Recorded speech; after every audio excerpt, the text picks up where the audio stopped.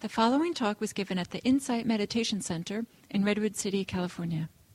Please visit our website at audiodharma.org. You continue talking about the Metta practice today. And since there are some of you here today who weren't here last week, then I'll do a kind of an overview of the practice, which is basically what we explored at the beginning of the guided meditation. So I'll do a little overview of that, and then I'd like to expand a little bit on the instructions I gave last week, and then hope to have maybe a short discussion, and maybe another meditation practice, a short one, and then another discussion. So that's kind of what I've thought of for today. So the Metta practice, first of all, Metta, the quality of Metta, the quality is the open-hearted wish for well-being for oneself and all beings. The translations of the term Metta include friendliness, kindness, caring, love, loving-kindness. It's open-heartedness. It's this basic wish for well-being. It is, in its pure form, this wish for well-being doesn't have any need or demand for anything to return. So it is an unconditional wish. It's just, may you be happy, without needing anything in return. This open-hearted wish, actually, when we begin to touch into it, this feeling, the feeling of this well-wishing, is a very beautiful feeling. It feels really good to wish people well when there isn't any restriction in the heart around needing something back. For myself, I found it to be one of the most beautiful qualities when I've touched into that purity of may you be happy without needing anything back. What I found for myself, I think I mentioned this last week, what I found for myself is that feeling of love going out is actually the feeling that I had been trying to find from somebody else in looking for my, relationships and trying to make myself feel okay. I had hoped to find something, to get something from somebody else, that somehow if somebody else loved me, that then I'd be okay. But what I found is that when I could have that open-hearted wish, that was the very feeling that I had been looking for. And it didn't need to be returned. So it was quite a beautiful and healing energy. So this formal metta practice is, as you notice, no doubt, is very different from our mindfulness practice, very different from our usual meditation practice. In our usual meditation practice, we usually are paying attention to just what's happening here and now, noticing our breath, noticing our bodies, noticing what's happening in our minds. And in this practice, we are actively trying to cultivate this quality of kindness, and noticing what happens as we do that. As I mentioned last week, this practice is a purification practice, so it draws out things that are not the quality. I use the example of it being like a metta magnet. It's like running this magnet of metta, of kindness over our heart, and what a magnet does is pulls its opposite out. And so we may find as we engage in this practice that we feel very different things than what we are trying to cultivate. And this is not a mistake. This is actually part of how the practice works. Another analogy around this, I don't remember, did I use the soap analogy last week? No? Okay. So I like to use the soap analogy too. It's as if the metta practice, the saying of the phrases and the connecting with the beings is kind of like putting soap in water when we're going to wash our clothes. So we put the soap in the water, and then the agitation is like saying the phrases, right? We're saying the phrases over and over again. And the clothes are in the water, the soap and the agitation of the soap and the clothes begins to pull, the soap pulls or draws the dirt into the water. And then we can see the dirt, So if we have particularly dirty clothes, you put the soap in the water and then put the clothes in and agitate it, you begin to see the dirt come out in the water. And it's not like you get mad then and say, oh, look at all that dirt, it's going to be a problem for my clothes. When it's pulled out into the water, then it can be rinsed away. And it's kind of similar as the practice of kindness, of saying these phrases, of wishing well to others, begins to draw out of us the things, or pull to consciousness, actually. I think of it as drawing into consciousness the ways in which we are blocked from that wish, the ways in which we tighten around it. And it's not a mistake, it's not a problem. It actually allows it to then be released or rinsed away, washed away through this purification, through this coming into consciousness. It can be released if we have a skillful relationship to these things as they come into our minds. So the practice unfolds through wishing well, wishing these various aspects. I used 4 phrases in the guided meditation. May you be happy, may you be healthy, may you be safe, may you live with ease. And they're kind of just 4 different aspects of this quality of wishing well, of this aspect of what happens when we have this feeling of kindness in our hearts. These wishes are very natural.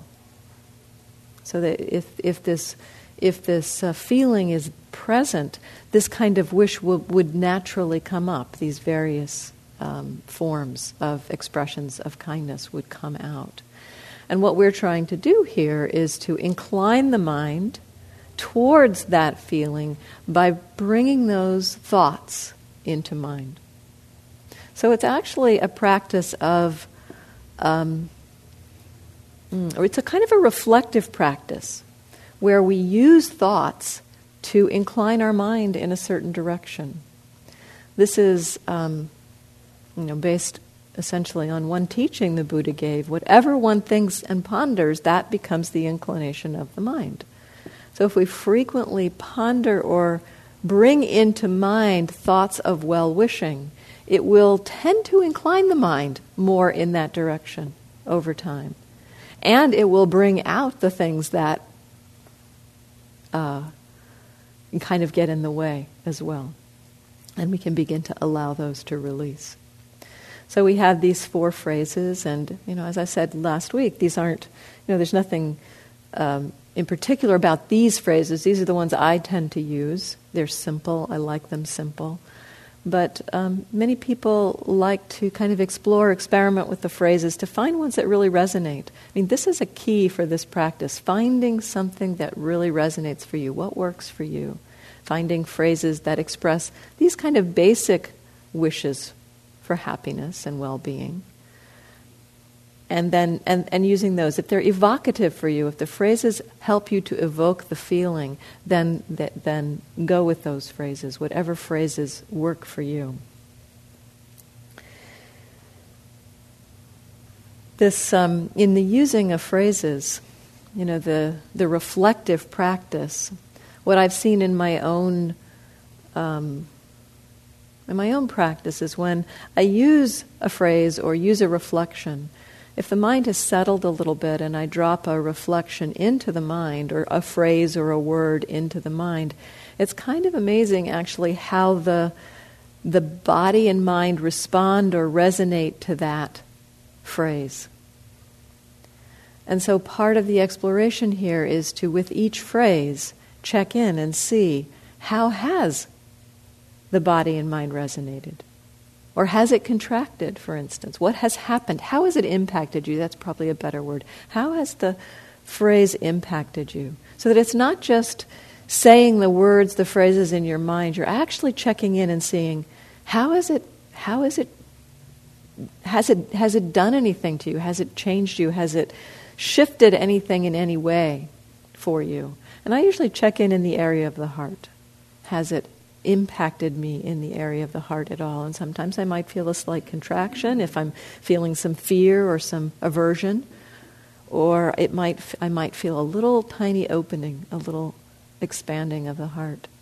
This instruction, when I got this instruction, was the one that really helped me to connect with the metta practice, with this loving-kindness practice. Before, I learned this instruction about checking in, essentially to the body.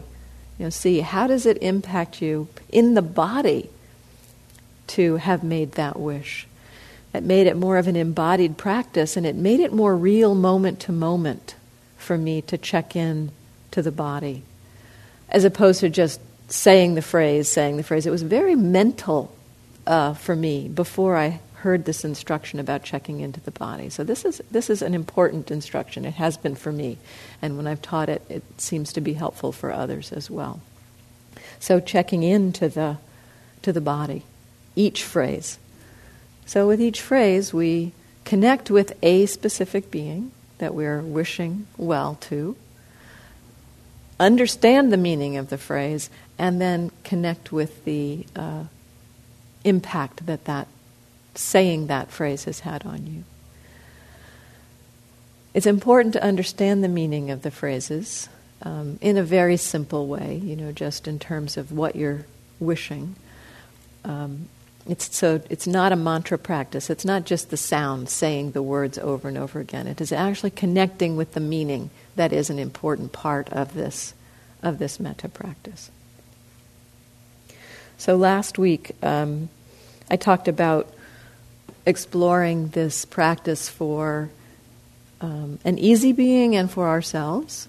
And that's what we did in the beginning, the guided meditation. And one other piece to kind of summarize for those of you who weren't here last week. The practice moves outwards towards being able ultimately to wish this kindness, this open-heartedness to all beings everywhere unconditionally. And that is a challenge. I'm sure you can call people into your mind that it would be challenging to say unreservedly, may you be happy.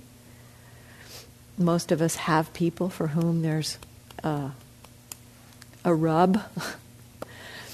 So the practice of wishing well to all beings can be one that we kind of ignore those beings that we struggle with. I mean, it's like you can kind of put yourself in a removed perspective from all beings and then say, yes, I do wish all beings to be happy. Wouldn't it be great if all beings were happy? And, we can have that kind of wish, but when it gets specific, when we start thinking about, well, what about that political leader? Do I really wish that person to be happy? So when we get specific, when we start getting specific, it brings things up for us. And so this helps, the getting specific, picking particular people to send metta to, helps us to unveil delusion we might have about wishing all beings well. So that's why we pick specific beings. And the formal practice that it is suggested in the old texts, and this may not actually be a specifically Buddhist practice. It is taught in the Buddha taught it, and it's elaborated in the commentaries of the Buddhist teachings, but there's kind of an understanding that this practice was in the air, in the religious practices of the time of the Buddha. And so it may not be particularly a Buddhist practice, but it has been adopted, incorporated into the Buddhist practice. So the instructions say that we'll have different categories of beings, that they're kind of, if we think about the whole of all beings, we can kind of divide them up into 5 different categories. There is ourself, and then there are people that have really helped us, that serve as benefactors for us. And then there are our dear friends, the people that we're close to, our families perhaps. And then there are people that we don't know. People that we, most of all beings falls into this category of people that we don't know. And then there are people that are difficult for us. So the instructions are to pick somebody for each of these categories so that we can begin to see what are what's the rub with each of these categories. And each of these categories presents its own challenges for us. So the other instruction is that with the metta practice, we typically start where it's easiest and then move gradually outwards to places where it's more and more challenging to wish well.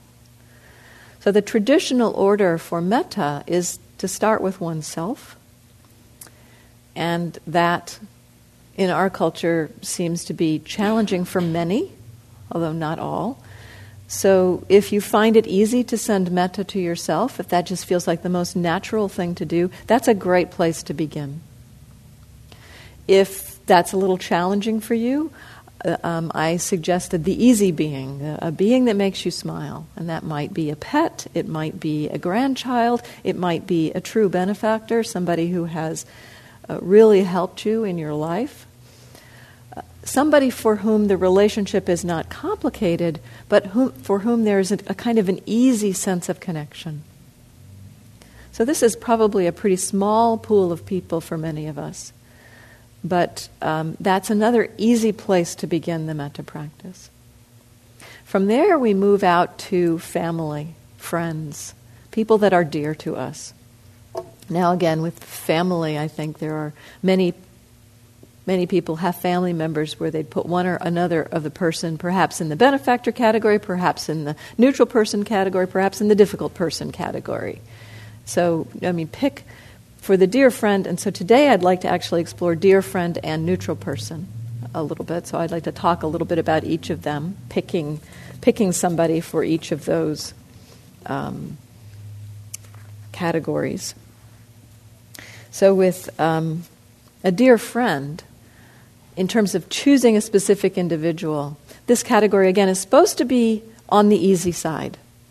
So picking somebody, a dear friend for whom there is largely, or picking a family member or a friend for whom there's largely a feeling of connection and ease with that connection. Now, it's often helpful, although you can play with this for yourself, it's often helpful in the metta practice to pick somebody to whom you are not sexually attracted. And the reason for that is primarily to do with the metta as a concentration practice. So I think I talked a little bit about this last week, that the metta practice can be used as a concentration practice to really settle the mind down, to stabilize the mind, to produce, kind of beautiful, blissful, peaceful states of mind and body.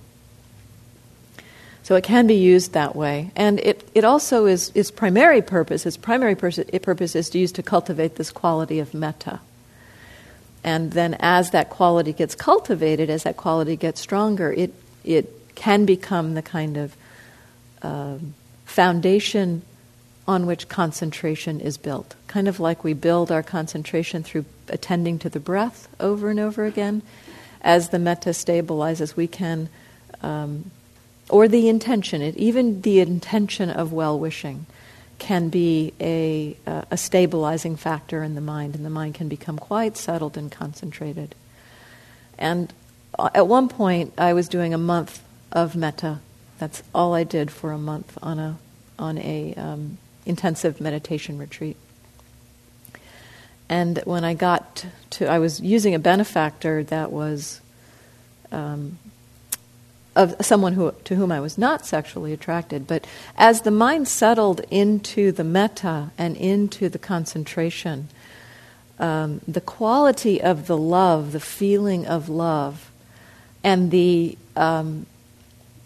so that combined with the feelings of pleasure in the body that come with the concentration could very easily be mistaken for sexual arousal, or actually does feel that way. It has that quality of arousal at times. And that's not a problem. It's just that if you've chosen somebody to whom you're sexually attracted, it's very easy for that feeling of the pleasure in the body combined with the feeling of love to slip into the sexual arousal and then get distracting. So that's the reason for that. If you're not doing metta as a concentration practice, it's not so much of an issue. So, if you're doing it just in your daily life and you would like to send metta to your partner, go for it.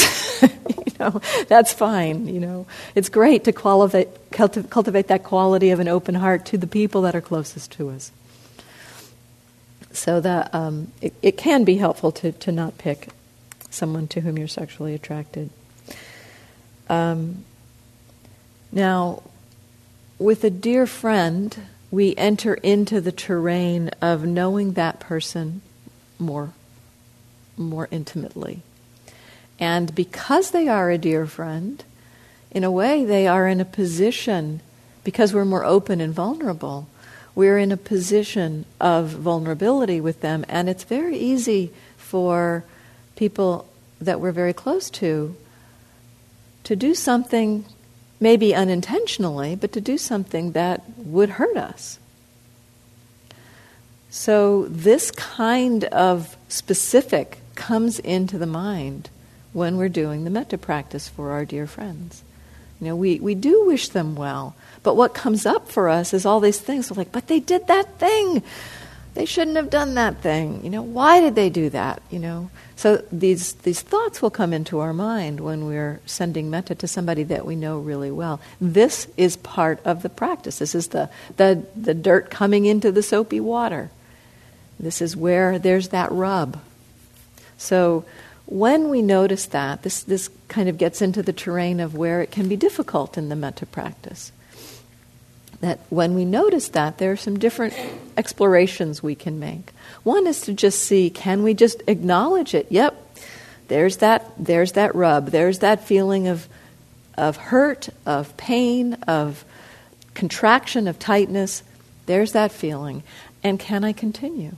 Can I just notice, okay, that's happening, that's been the impact, and can I continue? Can I just keep going?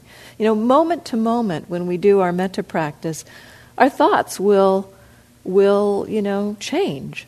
So one moment we wish, may you be happy, and the thought comes up, but they did that thing. Then we wish, may you be healthy, and we see them, hiking in the woods, and we just feel this sense of joy and happiness. And so can we just keep going and notice the impact of each phrase on us? So that's the first mode or way to work when there is difficulty that arises. If some dirt comes out into our soapy water, can we just notice it? Yep, there's the dirt in the soapy water. This metta is doing its job. Okay, let's keep going. It might get more challenging. It might get to a place where it feels so painful or so contracted that it's very difficult to continue wishing kindness to that person. That you just feel like you're being swamped or flooded by the aversion, the vulnerability, the fear, whatever is coming up for you around it. If it gets too difficult, then the next mode would be let go of sending metta to your dear friend at that point. Go back to yourself or your easy being. Just let it go. It's fine. We're working to cultivate the metta, and the metta tends to, as we cultivate it, fill our hearts and then begin to be able to overflow to others. So if we find that we can connect with an easy being and feel that quality, or it's easier to connect with an easy being or ourselves, just go back to that. And then once the aversion or the difficulty has subsided, then bring your dear friend to mind again and start again. So we can alternate, we can go back and forth with these various beings that we are exploring. If it just feels dry At times, the metta just feels dry. It just feels like you're saying the phrases and understanding the meaning. If that's happening, sometimes that happens. On this month-long retreat I did, I definitely had times where it just felt like, just kind of doing the practice, just keeping it going without feeling too much. There's kind of a way that just the simple inclining the mind, even if you're not feeling it, you're inclining the mind in that direction. You're expressing that wish. May you be happy. May you be healthy. It's a very wholesome way to incline the mind, even if you're not feeling it particularly. I think I told the story last week of a teacher who did a week-long metta practice, the very first time she did a metta practice. And she felt pretty much during the week that she was just doing it mechanically, saying the phrase, understanding the meaning, not feeling much. But at the end of the week, something happened. I think she dropped something and broke it. And what happened in her mind in that moment was, the first thing that came up was, oh, you're so clumsy, but I love you anyway. And she said that response in her mind was so different than her usual aversive, degrading, self-hating response that she knew something had been happening, even though she hadn't really felt it. And so it's kind of a trust that the practice kind of works on us, like massaging us from the inside, and we may not be feeling much at first. So let's see. So with difficulty, continuing if you can. If that doesn't work, moving to a person or being that's easier for you. If you're still kind of feeling overwhelmed with difficulty, you can switch to mindfulness practice. Just allow that feeling. See if you can allow the feeling to be there without resistance. That's a form of metta to yourself, to allow that feeling. Just like, okay, yep, aversion is happening, fear is happening, whatever's happening. Can you just be willing to be with it? And a fourth way to work with difficulty is compassion practice. So for instance, you might be doing metta to a dear friend, and what's coming up is either fear that they're not going to be okay. So that's another way that the metta practice can run into difficulty, is as we express the wish, we find that there's fear like, what if it's not possible? They've got an illness, or you just envision as you're doing metta practice for a dear friend, you envision them being run over by cars, or dying of illnesses. Your mind will do these things. So you may find that the fear or the aversion is coming around fear of loss or fear of harm to that person. If that happens, then you can try compassion practice for that person. So may you be safe. May you be free from danger. May you be free from suffering. The compassion practice, if you're seeing in your mind ways in which they may be suffering, sometimes the compassion practice more directly addresses that. So you may be envisioning somebody, and then they're really going through that painful relationship right now. May you be at ease with that pain. That wish can feel more congruent at times.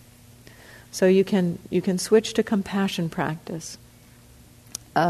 Or if the reaction is more a contraction around yourself of not feeling safe in wishing well, and that also comes up, that as we open ourselves to the metta practice, we feel vulnerable, and we feel like it's not safe to be this open, and so there's contraction around that. And in my early metta retreats, the day-longs I did, it felt like there was this steel band tightening around my chest. It was so painful that I couldn't even remember the 4 metta phrases. It was so painful. And the teacher suggested I try compassion practice, and that worked for me in that moment, because I could wish myself, may I be free of this suffering. And I could remember that. So that's another option, compassion for yourself if it's difficult. Before I go on to talking about neutral persons, are there any comments or questions about what I've already said?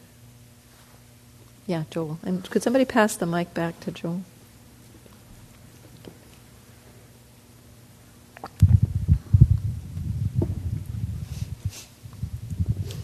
I mentioned to you at the end last week, my words that I use are, may you be happy, may you be healthy, may you be at ease, and may you be free of suffering. So it sounds like I'm throwing a little compassion practice there, I assume. Well, yeah, I mean, it's also interesting that the actual metta phrases that are in the Pali language are, several of them are phrased in the negative, actually. They're phrased, may you be free from danger, may you be free from animosity, may you be free from illness. So some of them actually are phrased in the negative, and that can be helpful sometimes. If you find that the positive phrases. I was going to bring this up next time when I talked about difficult person, because I find for a difficult person, I sometimes find it hard to actively wish them to be happy. But may they be free from illness, may they be free from animosity. That's easier to wish them.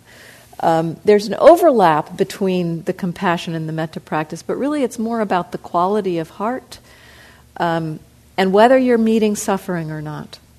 So the open heart that is well-wishing will wish for freedom from suffering, will wish for freedom from illness, will wish for happiness, will wish for health.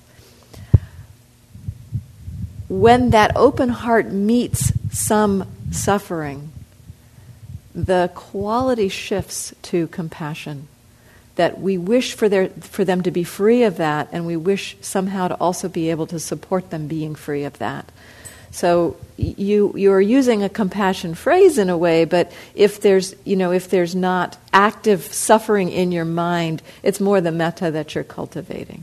So it's more when it turns into suffering, when either we're suffering from aversion or anger or frustration or fear or something like that, that we can turn that quality, and the compassion phrase being, may I be free from this suffering. Thank you. Thank you. Yeah.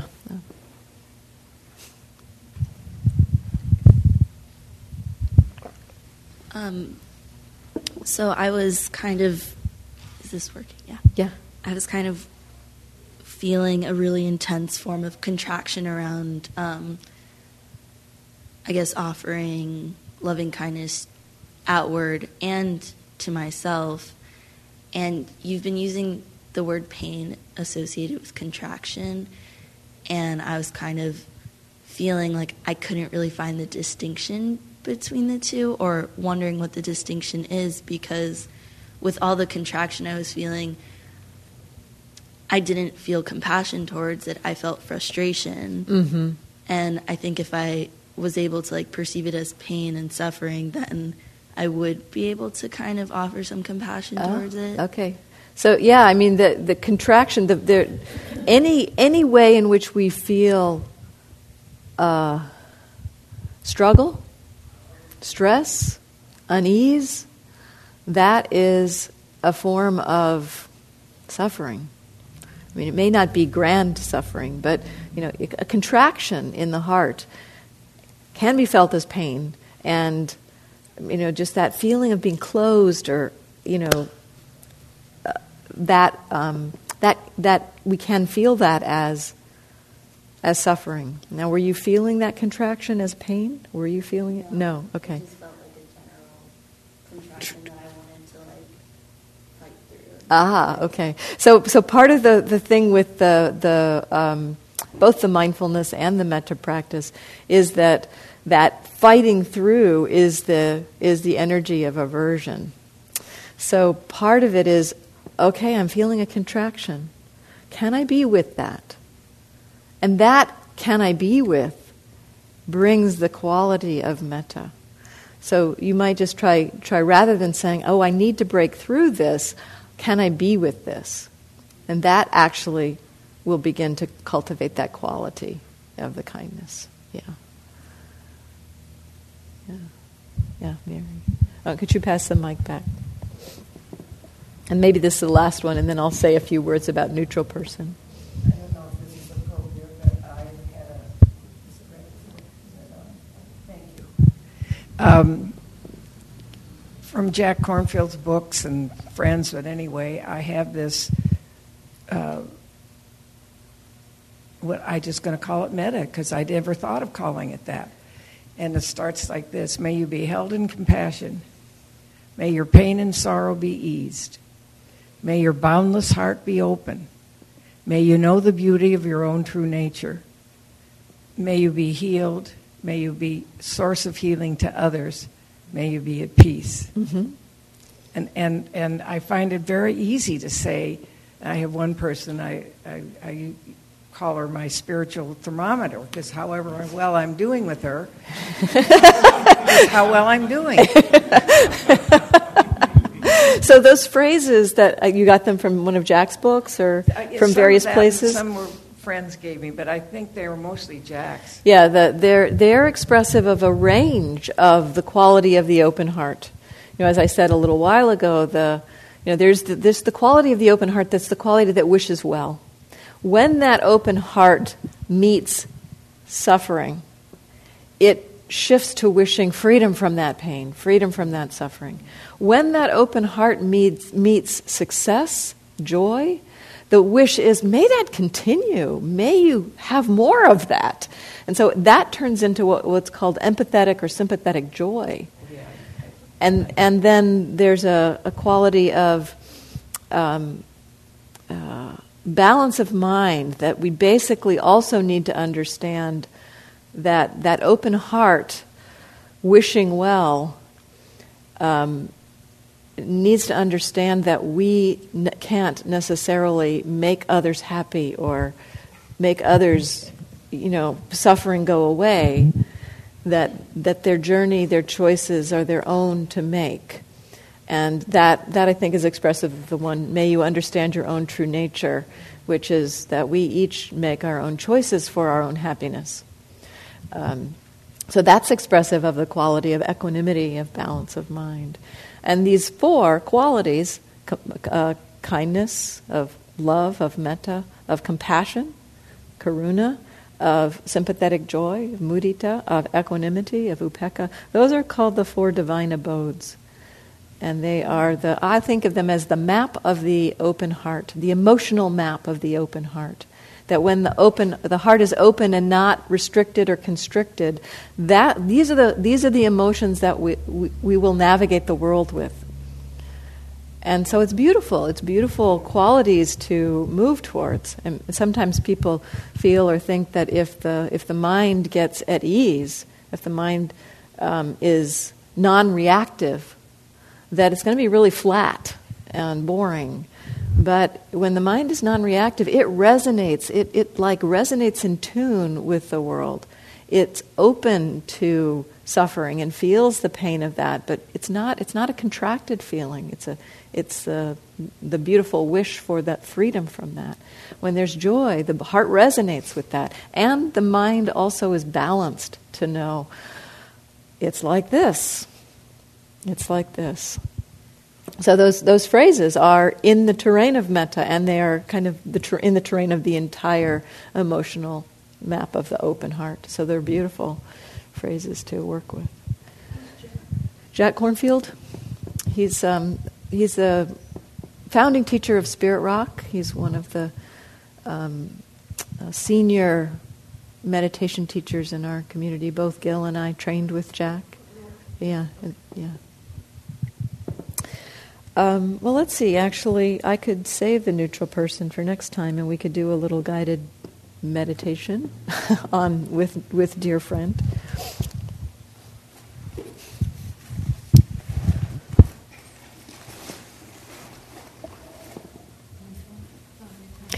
Yeah, that'd be good.